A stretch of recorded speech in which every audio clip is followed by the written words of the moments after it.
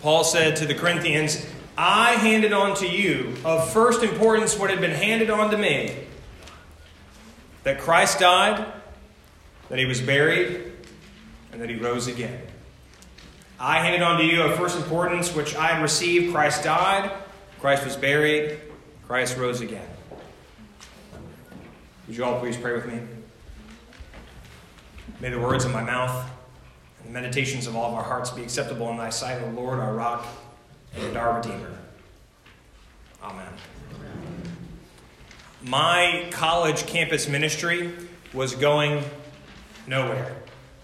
And we had a solid band. I was the drummer. We played every Sunday night. We played some of the best and the newest Christian music. We tried exciting and new initiatives to get more people to come to church on Sunday night. We even gave out free donuts every Monday morning with a, hey, have a donut and join us for church on Sunday night. You can imagine how well that went in a college town. We even tried to create these relevant topics where we would have a lesson on a movie that had come out or something that was relevant that was going on in the ethos. But we just had the same people show up week after week after week. We never had a real conversation about it, but there was a feeling in the air that if we weren't growing, we were failing. That if we didn't have more people coming every week, then we were not doing what we were supposed to do. Every summer I'd go home and I'd work for my home church, the one that had raised me, and I'd go back to school in the fall with all these new ideas about how we could get new people to come to church. And sometimes it worked. We'd be setting up with the band and this young college co-ed would walk in and they'd say, oh yeah, we heard you had a church. We want to check it out. And our spirits would be lifted. We would be like on fire for Jesus because we got one new person in the door. And then we would get afraid. What if they don't like what we're preaching about? What if they don't like the songs we sing? What if they don't like the communion bread we picked? And you know what happened every time we got somebody new? They never came back. So everything about our college ministry, it felt like it was just failing. And during my final semester of undergrad, we decided that the only way to reach new people was to start over. Literally. We scrapped everything and we began with a clean slate because everything we were doing to do church wasn't working. And we decided, you know what? Instead of trying to fix a broken church, let's just make a new one. I mean, think about that. Think if you got to start from ground zero. Oh, this is how we are going to do church. We're not going to make all the mistakes we've made in the past this time. This time, it's going to be perfect. And so we had this core group of people, and we met at a bagel shop in town. And even though I was soon to graduate in a few months, I attended to offer my opinions about how we should start a new church, even though I wouldn't be there. And our leader, she pulled out a pad of paper, and she began by saying, if we're really going to do this thing, if we're going to start a new church, we need to create a list of what we believe. We need to create a list of what we believe. We need to post it online so that anyone who comes to our church, they're going to know ahead of time who we are and what we believe. And I thought, oh, that's perfect. Back to the basics. Start with what we believe, and then we can have a new perfect church. So we went around the table, and we all got a chance to offer our opinions about what we believe and what we want our new church to believe. I believe that the church should welcome everyone, no matter what. I thought, oh, that's pretty good. I can be on board with that. Someone said, I agree, but I also believe that the church should have expectations about what it means to live like a Christian. I said, okay, yeah, Paul does that. Yeah, we can do it. Oh, I have another thing. I believe that the people who join us should agree to believe what we believe because it's what we believe. By the time we went around the circle at the table, we had 3 pages filled out front and back with a list of our beliefs. And you know what? Not a single one of them had anything to do with God. I passed on to you, as of importance, what was first passed on to me. Christ died for our sins, he was buried, and he was raised from the dead. I passed on to you of first importance. Christ died, Christ was buried, Christ rose again. He appeared to Peter, then the 12. Then he appeared to 500 more brothers and sisters at once. Then he appeared to James, and then to all the apostles. And last of all, to one untimely born, he appeared to me, the least of the apostles. To Paul, this was of first importance. Not our behavior, not even a creed or what we believe, but a story. The story. Jesus lived, he died, and he lived again. And then he appeared to the disciples. Now, if you're like me, you've heard the story a lot. It's the Easter story. It's what we talk about every year. It's the Easter story. Died and rose again. And we know the story so well and so much that we just don't really think about how crazy it is. We don't give it much thought because, seriously, what was Jesus thinking? If you forgive me, God, what were you thinking? He resurrected from the grave and he shows up to who? Peter. You know, the one who had denied him 3 days ago. I mean, think about, don't you think Jesus would have been a little more effective if he was going to do this whole religion thing? For maximum results, to spread a new religion, you don't go wasting your time talking to somebody who just denied you. You've got to go to the movers and the shakers. You've got to go to the powers, the principalities. You've got to go to the people with the money. The ones who really get things done. If Jesus really wanted to shake up the world, why didn't he go straight to the top? It doesn't seem like a very good or effective strategy to me. Our Jesus, the one we love and adore, he didn't go to the emperor's palace. He didn't go to the top of the temple and wait for people to show up. The resurrected Jesus showed up in front of the very people who abandoned him. When we celebrate Easter every year, we forget that part, I think. If you think about it for just a moment, the most incredible thing in the history of history has taken place, and Jesus appears to a ragtag group of would-be followers who misunderstood him, who forsook him, and fled from him in the darkness. Jesus chose, in the most powerful moment of all history, to return to the people who betrayed him. People like us. And of all the people in the world, he chose Peter and Paul. Peter and Paul are the ones to whom the resurrection is made as clear and day. Peter was a perjurer. Paul was a murderer. That's a bad strategy, Jesus. You're going to go to the one who said, I don't know who he is. And then at the end, you're going to go to the one who killed Christians. A denier of the faith and a killer of the faith. I mean, it would have been news enough that this first century rabbi rose from the dead. But the good news is that he rose for people like Peter and Paul. He rose for people like us. Churches are forever trying to think of new things to do to reach new people. They all take a good hard look in the mirror and then they'll trim back the fat of whatever's holding them back. They'll make a new list of things we believe. Churches like that on Sunday, the music is always easy to sing. Everyone wears comfortable clothing. And a very handsome pastor will be there every Sunday to tell you how your life can be better if you just let Jesus into your heart. I mean, not far from us, there is a relatively new church that meets in a movie theater on Sunday mornings. They have a rock band that sets up front. They play 4 or 5 incredible songs, and the words are up on the movie theater screen so everyone can sing along. And when they finish, a man appears, not in the flesh, but on the screen, to tell people, if you let Jesus into your heart, everything will be better. And he talks about that for 15 minutes. And at the end, the band gets up there for one more song, and everyone goes home. And you know what? They're bursting at the seams. They're running out of room. Week after week, more and more people are showing up, wanting to know how their lives can be better if they find Jesus. They're running out of space in the theater, so people have to stand or sit in the aisles on Sunday morning. And the church should be doing what it can to reach new people, even those who are convinced that if you let Jesus into your heart, it'll fix all your other problems. But the problem is, that's not who we are. That's not who we are. That's not what the Bible tells us about ourselves.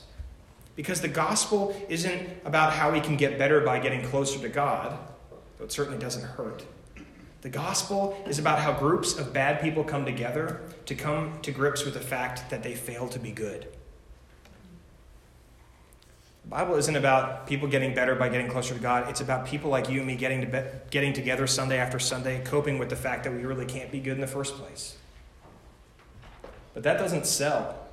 It's not sexy. It doesn't drive people in the doors on Sunday morning. It doesn't ring well as a promotional slogan or fit nicely on a bumper sticker. It doesn't compel people like you to go home and invite all your neighbors to come back next Sunday. Hey, guess what? Guess what? We got this pastor. He told us that we're bad and we're never going to get better. Come join us on Sundays. And yet, the story of Jesus Christ doesn't revolve around people trying to find God and find themselves along the way. Over and over again, the gospel, the truth, is that God seeks people like us, despite our best and even our worst intentions. God really is the good shepherd who doesn't shrug his shoulder when one of the sheep has gone missing. God goes and does whatever it takes, risks it all if necessary to get that one lost sheep. God really is the Father who does not sigh in disappointment about his wayward son. He instead reaches down into the muck and the mire of life to grab that prodigal son so that he can rejoice with his Father forever. God really is the sower who, regardless of how bad the weather is or horrible the soil appears, he keeps tossing out seeds, hoping that one day it will take root and bear fruit. We Christians, we like to think we're good, that we're always getting better, that we have some special access to something the world otherwise ignores. But the truth is, the heart of being a Christian is the recognition that we haven't done anything. Instead, something has happened to us. The risen Lord has come back to us. We might not be able to pinpoint it or even describe it, but we are here simply because Jesus did not give up on us. Jesus did not abandon us. Jesus found us, grabbed us, and forgave us. So the question is, what is of first importance for the church? What is at the foundation of who we are and what we believe? Because to the poor and struggling Corinthians, those early Christians who were failing to be the church, who were arguing daily, who were refusing to welcome the other as brother and the stranger as sister, Paul takes them back to the middle, to the decisive and most important moment in the middle of history. He takes them back to Easter. Paul reminds them and us that whenever the gathering of Christians happens, the risen Christ finds us, not the other way around. Christ died, Christ was buried, Christ rose again. That is of first importance. And if we're honest, a decisively difficult thing these days, then we, like Paul, are the least apostles. We are unfit to even call ourselves apostles. In the last 10 days, our beloved state, our Old Dominion, has seen its fair share of controversy. Our governor's medical yearbook came out, and it surfaced with a picture of a man in blackface next to a man wearing a KKK robe and a hood on his page with his name on it. And of course, at first he apologized, then he said it wasn't really him. And then the next day, the second in command, our lieutenant governor, was hit with a number of credible accusations of sexual assault. And then the next day, the third in command, our attorney general, admitted to having worn blackface in the past. I don't know. That just happens to be only 3 people, the 3 most powerful people in our state, over the last 10 days. I could go on and on. And I have plenty of times. I love picking on politicians from the pulpit. It's got to be one of my favorite. I love the Bible. I love talking about what Jesus says, but I also love picking on politicians. And you know why I love to pick on politicians? Because it's so easy. It is so easy. It's easy because we elevate them and we deify them like they're these perfect people. We lift them up like they're the ones who are going to save us. We do it to governors and presidents and senators and congressmen. We do it again and again and again. And then we find out something from their past. And we are so shocked to discover that they're flawed. We are shocked to discover something we don't want to admit. They're like us. They're like us. The greatest theological smack in the face is that God in Christ died for them. Even greater than that is the theological smack that comes in our face when we realize that God died for us. So we can do whatever we think we need to do. We can change what we do on Sunday mornings. We can make it more appealing, whatever that means. We can even blow up the church and start over. We can sit around a table at a bagel shop and we can make a list of what we believe. But of first importance, at the very heart of what it means to be who we are, is a story. Christ died, Christ was buried, Christ rose again. That's the story. It's not a story. It's not even our story. It's the story. It's the story of God who came back for us. So I offer this to you in the name of the Father, the Son, and the Holy Spirit, one God now and forever. Amen.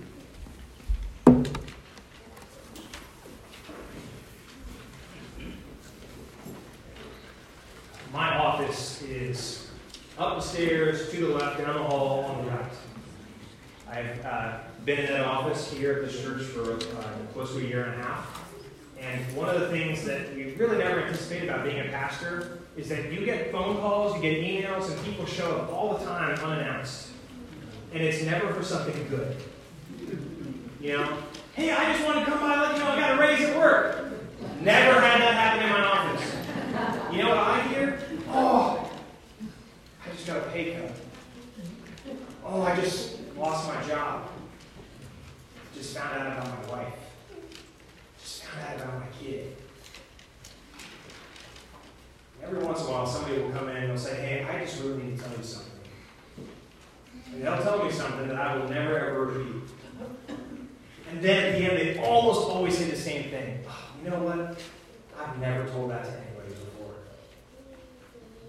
So trust me when I say we are a church of very broken people. All of us have a yearbook. All of us have done something we're ashamed of. All of us have not done something we should have done. And the craziest thing of all, I cannot underscore how crazy this is that God knows exactly what we've done. God knows it better than even we know what we've done, and still died in Christ and rose again for us. That's crazy. At the heart of being a Christian is a recognition that God has done something crazy, that we worship a crazy God. I mean, even if we don't think about ourselves, I will tell you, I am not a good person. That's why I get to wear this dress and this scarf every Sunday. I'm the chief sinner of us all. I'm here as a witness. Don't be like me, be like Jesus.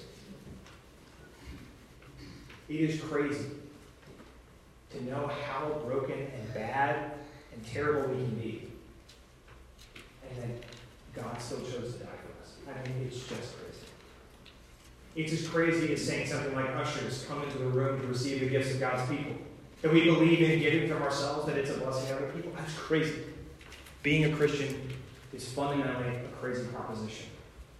So I can't wait to hear how it goes for you when you go knock on your neighbor's door this afternoon and say, hey, we got this pastor. He told us we're bad, and we're not getting better. Think about how filled our church is going to be next week.